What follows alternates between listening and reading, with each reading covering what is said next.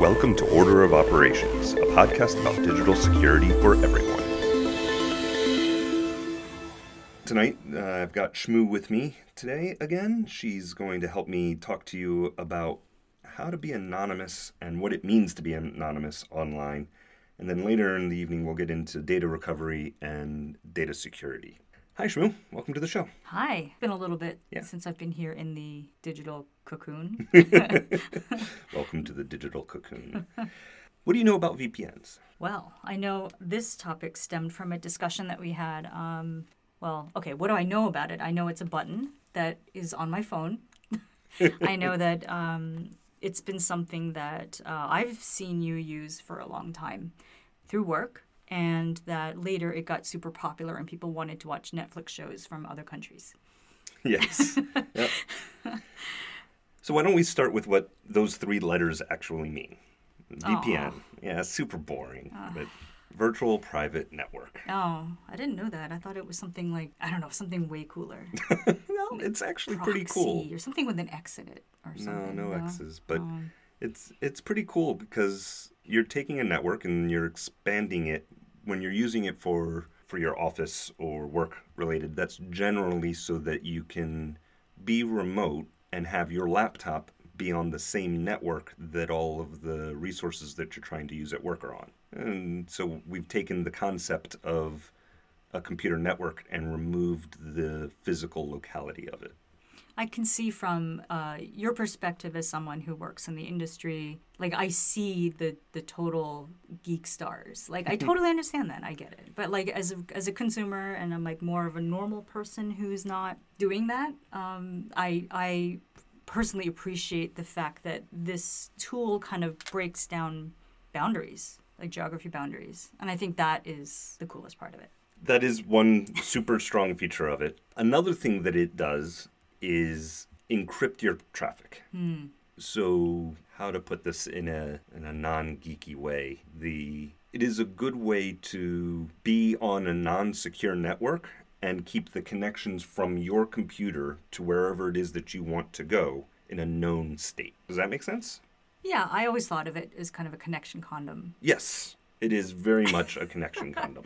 That's pretty non-geeky, right? So. It is a connection condom. It is encrypting the traffic from your computer or your device, your phone or your tablet to the endpoint of the VPN and makes that encrypted. So if you're on a public Wi-Fi network or an open network of some sort, over at a friend's house or something, and you want to make sure that they're not snooping on your traffic, this is a tool that you can use. It can also be used to keep your ISP from snooping on your traffic. There's a lot of value in making sure that your ISP isn't regulating where you get to go. There was a lot of talk in the last couple of years about how various ISPs could give preferential traffic when going to, say, one of their sponsors or something like that over traffic that was to one of their sponsors' competitors. And using a VPN will prevent that from happening. I had a lot of things to say like a bit ago, but now I can't remember what they were. They did have something to do with when we were discussing about, for example, when we traveled to Russia and traveled to different parts of the world.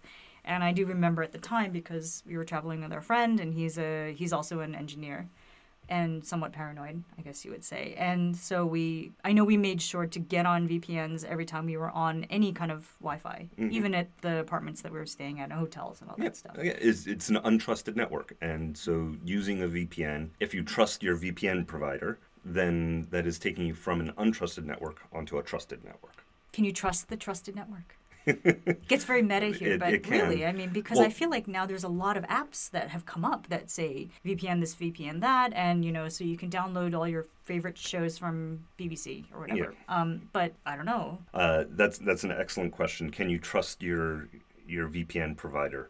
And that comes down to, it's the same way that can you trust your ISP? For that, you have to do your market research.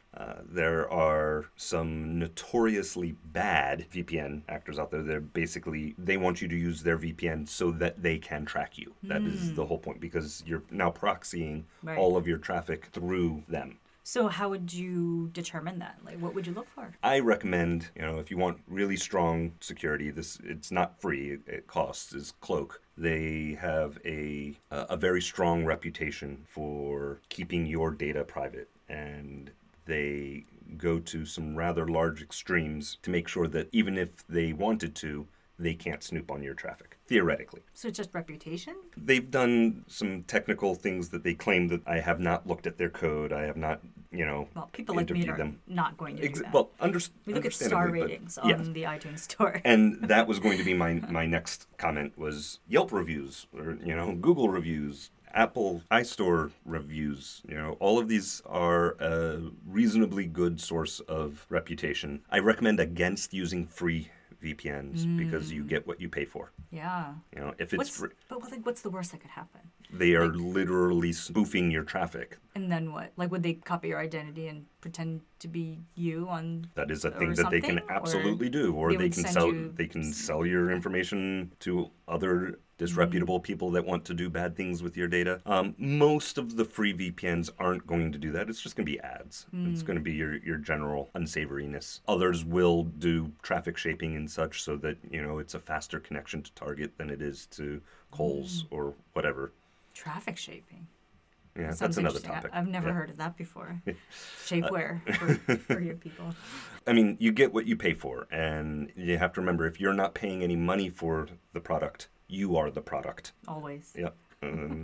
It's the same thing with your email provider. You get free email from Google because they can show you ads. So for application purposes, so say you are someone's, I don't know, fumigating your apartment, so you have to go and work at the cafe for a day, but your credit card is due. So would you then go to Starbucks or something, and even though maybe you have signed in with a password, you would still use VPN? Would you recommend something like that? I absolutely would. If you're on an untrusted network, don't trust the network.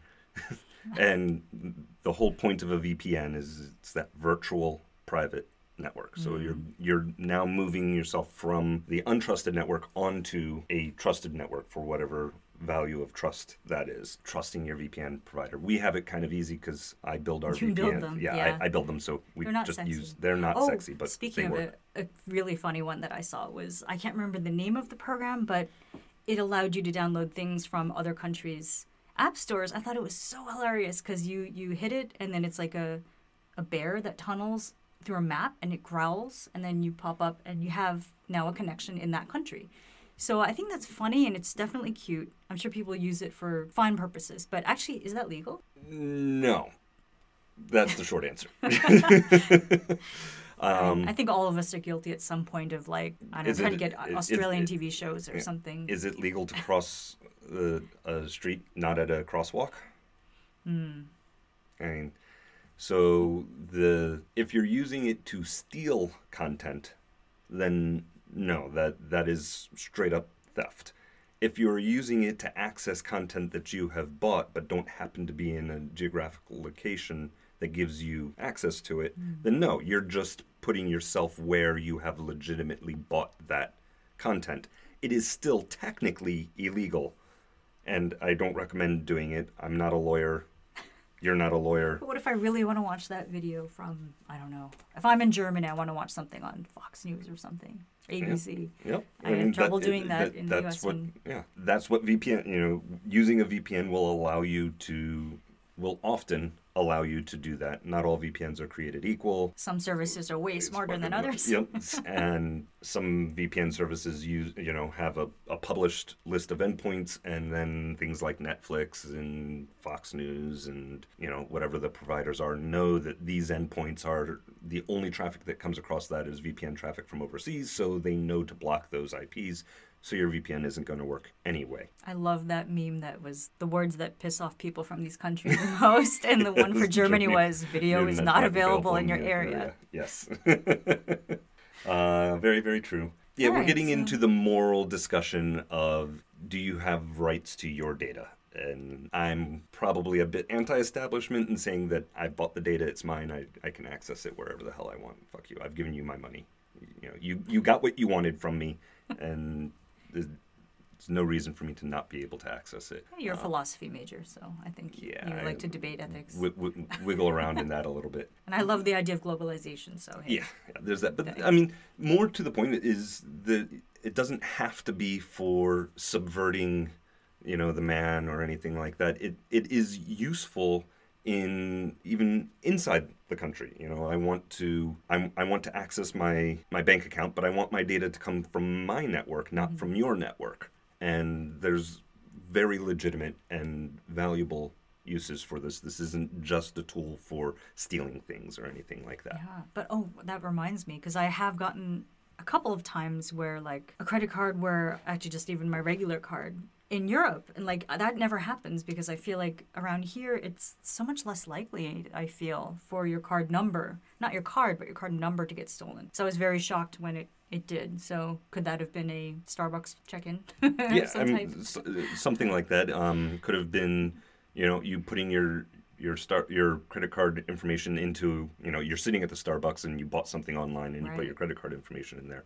That's a good way to have it stolen. Here, using a U.S. credit card in Europe, especially before the U.S. cards finally got chips, and even though they're still chip and sign instead of chip and pin, they still had, they had to swipe, and the swipes weren't tokenized, whereas when you use the chip, then your transaction's tokenized, and so there's a lot of that's getting off into PCI which stuff. is why I was really surprised that my German card number got stolen, rather than, because in the U.S. all the time you swipe it, someone puts something there. That's happened a lot. Yeah.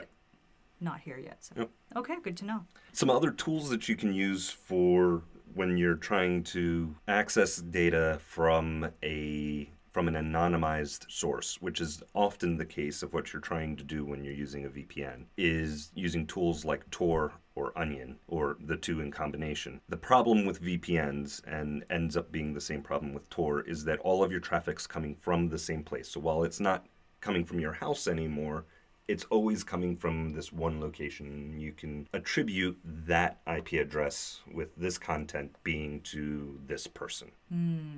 And the metadata that's encapsulated in your HTTP request, when your web browser requests, when you're doing that sort of thing, even though it's through a VPN, you can often glean a lot of data from that. Using something like Tor makes that more distributed, and then using something like Onion on top of that adds, as the name suggests, layers of, and the reason it's called Onion is because the traffic is now going through many layers like an onion. I thought it was because it makes people like me cry. Well, that too.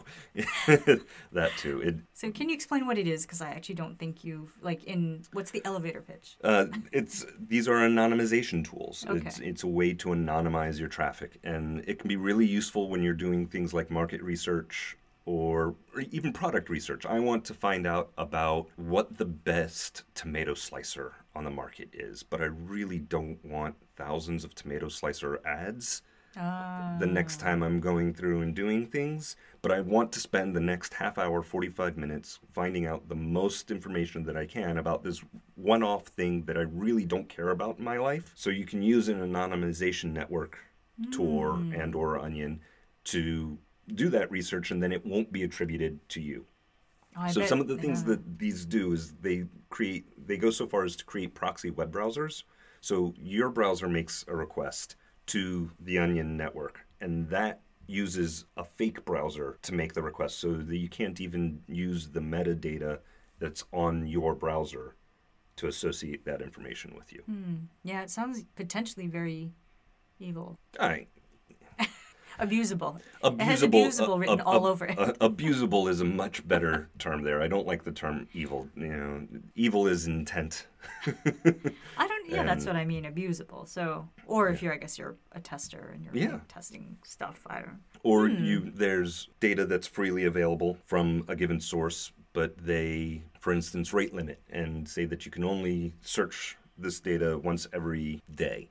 And you have something that you want to get that data updated every 5 minutes. You can use something like this so that it doesn't see that your requests are coming from the same place and block that.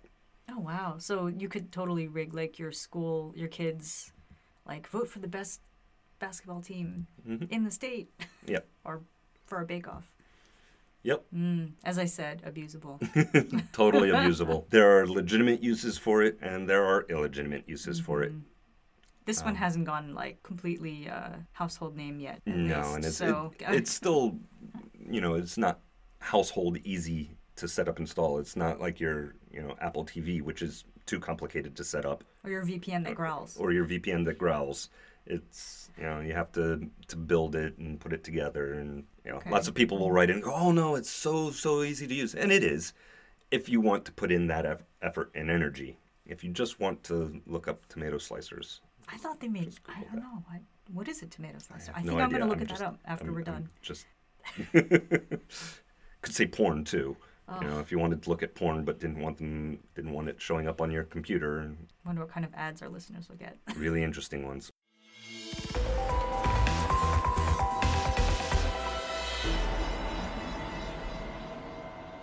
All right, we're back from eating noodles.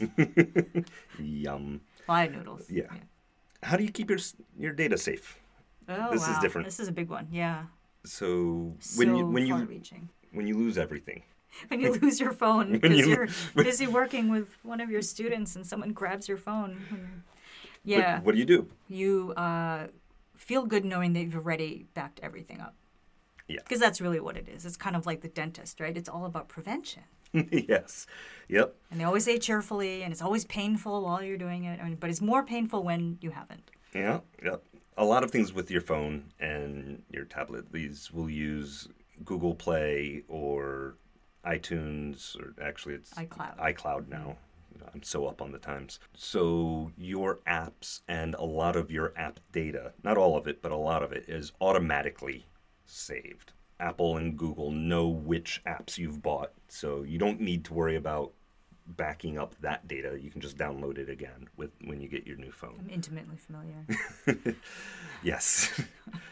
Some of the app-specific data is going to be local to your phone if you don't back up your photos with iCloud or the Google Play version thereof, and you lose your phone. While you'll get the Photos app back, the photos themselves may be a little bit trickier. And so Dropbox offers tools for doing this. You can do it manually. You can back it up to your computer, which is a lot of people do. That's probably the default way to do it, is just every time you plug in your phone to your computer, it takes 20 minutes and does a backup. So I have to say that I cannot remember the last time I'd actually connected my phone to my laptop. But I remember back when I first started using iPhones, that was something that they recommended you do, and they would warn you if you haven't done it. Mm-hmm. But I think when the capacity on the phone got to be like 500 gigabytes, I think that seemed to be faded away. And then cloud storage and all that became much more common. But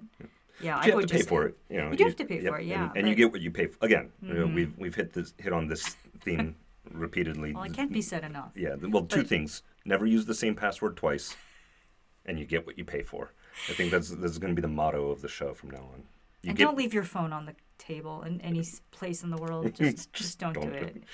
But I have to say that, despite it being an inconvenience and logging into all my apps again and downloading only the apps I needed and updating my phone, because my old phone was like 2 years out of date, and it was burning up my hand every time I had it on. 4 years out of date. But yeah, it was an old phone. But, it was actually okay. So, I don't use iCloud. I don't know if anyone out there is listening. I mean, sorry, I don't use iPhoto. Yes. Sorry, I do use iCloud. That was great because, honestly, like the contacts, it's really my contacts. Because I don't know, I feel like everyone you talk to, even if you add them on WhatsApp, like it asks you to create a contact, right? Mm-hmm. So I actually am really glad that it did that. I used to like curse and be like, why do I have to do this? And I don't know their last name and whatever, but that was fine because everyone I met is in there, and even if I had to create a whole new WhatsApp account, which is annoying, I'm still able to reach out to them. If you're meaningful enough in my life, if I can remember talking to you, then you got a message from me. So, but photos, the iPhoto thing I found, I don't know, as a photographer in this day and age, iPhoto was not enough. iCloud storage for that was not enough. So I definitely had Dropbox doing the second level of backup rescue for me because I have tens of thousands of phone photos. But, you don't need to re-download that to your phone. No. I'm really glad that it's there and I can, go into it and pull them in when I need to refer to some blackmail moment. It's really, really all about blackmail moments. But thank you also for setting me up with 1Password, because really through all of that, and really that's really most of what I needed. That and trying to remember what it was where I put each square on the phone, because I'm very particular about location and color of my apps. Now we're getting a bit into your OCDs there, but a couple of points. One, like your phone is the as much the key to your life as your email address is the key to your digital life. So one thing that's very important is the ability to remotely wipe your phone when it's lost. I learned that one, and I guess thieves are smarter now. They turned it off minutes, not even 5 minutes, I think, after it was stolen. So couldn't really track it more than 2 minutes after, and then it was off. And I don't think the remote wipe command actually ever reached it, because I don't think it actually got turned on. Yeah. And then follow up on that is there's the fact that you use a good password for accessing your phone. You have the biometrics, so you can have a complicated password. It makes it more trouble than it's worth most of the time. Again, unless you're being targeted, chances are the thieves are just going to wipe the phone. They just want the hardware, and they're looking to resell that. But don't take that for granted. Keep your devices encrypted, keep them secure, make sure there's a password on it, and a complicated one. Having 1234 as your password is not good. In my defense, I did not have 1234. Correct. The 4-digit PIN is the default. Actually, Apple's changed it to default as 6-digit now, and I highly recommend at least that. It'll take someone 5 minutes to crack a 10,000. 10,000 is 4 digits? Yeah, 4 digits gives you 10,000 options. So Yeah. as it's decimals there, you can just count the zeros. The only thing I was truly worried about was if they were able to get in, bypass that. My email is the first thing you see at the bottom of the bar. Because as we discussed, if someone gets a hold of your email, you're open to anything. And these tools offer you ways to log out of systems. So if someone got into your app and had access to your email, well, they would need to open that onto the internet. Then the kill signal will come for the device. Or if they copy the information off of that and are using a proxy for that, that won't get killed. But you would see those requests coming from an unusual IP. Google, and I know both Google and Facebook are good about going, hey, there's an unusual login. We recommend that you wipe your cookie, kill all of your sessions. So going back to the backup discussion that we were having. Yes, making sure that your backups are as secure as your live data is very important, as it's another vector for getting data about you. You keep your phone perfectly secure, but you're backing this up to your desktop that you have at home, and you think that, it's no big deal. There's no password on that. It's not encrypted. Somebody who's actively targeting you for some reason, they go, okay, I want to get all of the data that I can on Shmoo Then go and break into your house and get that hard drive that has the backups of all of that, and it's all bare. While you keep all of your data very secure on your phone, the backups aren't. And that's a vector that people use. So make sure that you treat all of your data equally. It reminds me of You. I don't think you've watched that. It was this Netflix show where he was stalking her to create perfect life. But he was, I don't know. I kind of wished, it's not your kind of show at all, but curious from your perspective of how real it is for, some dude who has some knowledge of technology to, stealthily get her phone, and then suddenly he's duplicating all of her messages on his phone, so he knows who she's talking to, all of this stuff.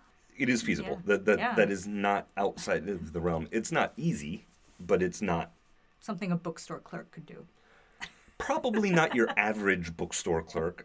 I don't know that I could simply do that, as simple as the TV show makes it look, but there absolutely is cloning software out there, often used for very legitimate purposes, like parents wanting to keep tabs on their kids. Now, that's again getting into some moral gray areas. And we don't really have any authority to I have no authority on this. Yeah, But it's, whether that's right or wrong, there are lots of tools for cloning messages from known spaces. Workplaces use this often also, if for no other reason than recording customer interaction.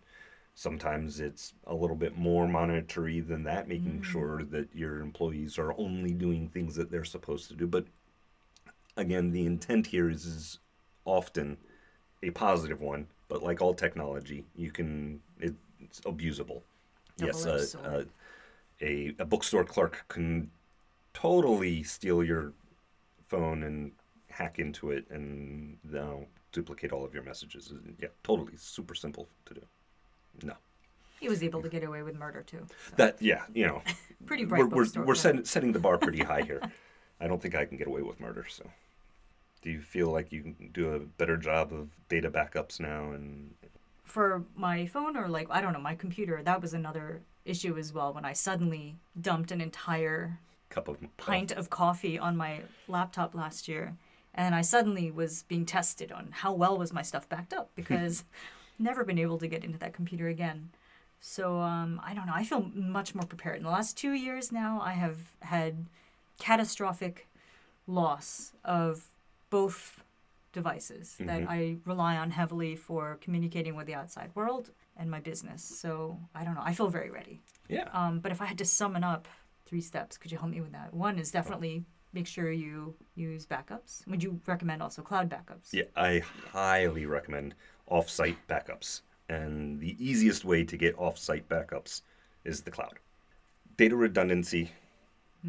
So for your work and your photos and such, all of that is on an external disk array, which is set up for local data redundancy. It's using RAID 5 for those who want to look into the geekiness values of that. But what that does is every file is written in multiple places on the array, so that if one of the hard drives fails, you're still okay. The data is safe.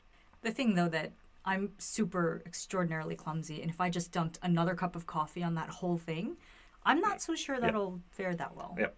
So catastrophic failure here, where all 4 drives fail, or the house burns down, or someone breaks in and steals it, what have you. All of that data gets backed up to the cloud periodically. So this isn't a daily thing. We should probably do it manually, that. right? Yeah. Okay. Yeah. It'd be great if you could do you can but automate it. I'm sure that'll I be should. great. Now I'm showing my underwear. I totally have this completely automated, I swear. But yes, it's we're going with the safe enough, which is often a problem. If there was catastrophic failure, we would lose months of years. No, months of data. Oh, that's right. It has been a matter of months. Yeah. But I also, it's not a complete backup, but I also upload most of my JPEG versions, web versions, to SmugMug, which is another cloud-based photo hosting service of your choice. So you have your local redundancy, and then you back that up offsite so that if something physical happens, you're covered. One question, I guess, because I work with a lot of other photographers and other creatives, let's just say, that have digital means, and they all still use the plug-in hard drive. And I'm just curious from a cost perspective, is it really more cost effective to buy one of those that's really big, really tough, but it's still spitting disk, and I guess it doesn't, I don't know if that gets backed up. They probably do. But versus Dropbox or something, which is several terabytes, and I know that's a monthly cost, right? Yes. Yeah. So would you just back up that drive to something like cloud? That's my recommendation. Is you have your local durable data and remote durable data. We've made it so that your external drive is both a working data source and a durable data source. But that's just because I'm overkill. Right. It's not portable. I cannot bring that with me to the cafe and work with other people. So that's the advantage of the small, single drive external devices, is that gives you that portability. Having, some people just have a stack of those. You can have, you have 10 of those, and two, one's a duplicate, there's a duplicate of each of them. So you have 5 sets of data in 10 drives. Half of them you keep at your your friend's house. Yep, and there you go. You now have offsite data, and there's a cycle for that. I know one person that I used to work with. That's exactly what he did. He made 2 copies locally, kept one at his house and then one at his parents' house, and did that until he got his parents moved to someplace that had a good enough internet connection that he could just do it remotely. But every 6 weeks he was, or whatever the cycle was, going over to his parents' house for dinner. He'd go and swap drives, and part of every event was, okay, hold on, Mom, I got to spend half an hour with my Wow, that's computer. very diligent. I would imagine most people He not. was a very diligent type of person. Yeah, I do not do that. I am not willing to spend that much time doing that. Wow, and especially if you have video files or something. I mean, can you imagine? It's just the cloud is the cloud for a reason. Yeah. And it is just somebody else's computer, but you're renting it, and and they have to deal with all of that. That's what you're paying for. Which gets back to the point of make sure those things are encrypted. Encrypted. Okay. Yeah. Always encrypt your hard drives. Nowadays, it's just when you're formatting a hard drive, a new drive, and you plug it in for the first time, almost every operating system says, "Do you want to encrypt this?" Just say yes. It just feels too easy, I guess. So I didn't really do anything. It is too easy nowadays, and you set up that key when you first configured your computer, and this does give you the problem of if you lose everything, then you're not going to be able to access that data because it's encrypted, and you won't have any devices that can unencrypt that. Yep. 1Password's your friend. Oh yeah. It keeps Put these everything keys. there. It keeps these keys safe and durably backed up. And I like that you can put more than logins. Yeah. I actually don't use that feature very much, but I should. I have my credit card information in there. I have my personal data. I'm perfectly confident talking about this. I keep my passport data in there, my driver's license information. If you break into my 1Password, you've got me by everything you get. You've got me by the short hairs. With your 60,000 No, I cleaned character, up. character password. Yes, yeah. It's only 64 characters. It's not that long. I think that's about it for today. Yeah, now it's time for dessert. Yum. Thanks for listening. Talk to you next week. Bye.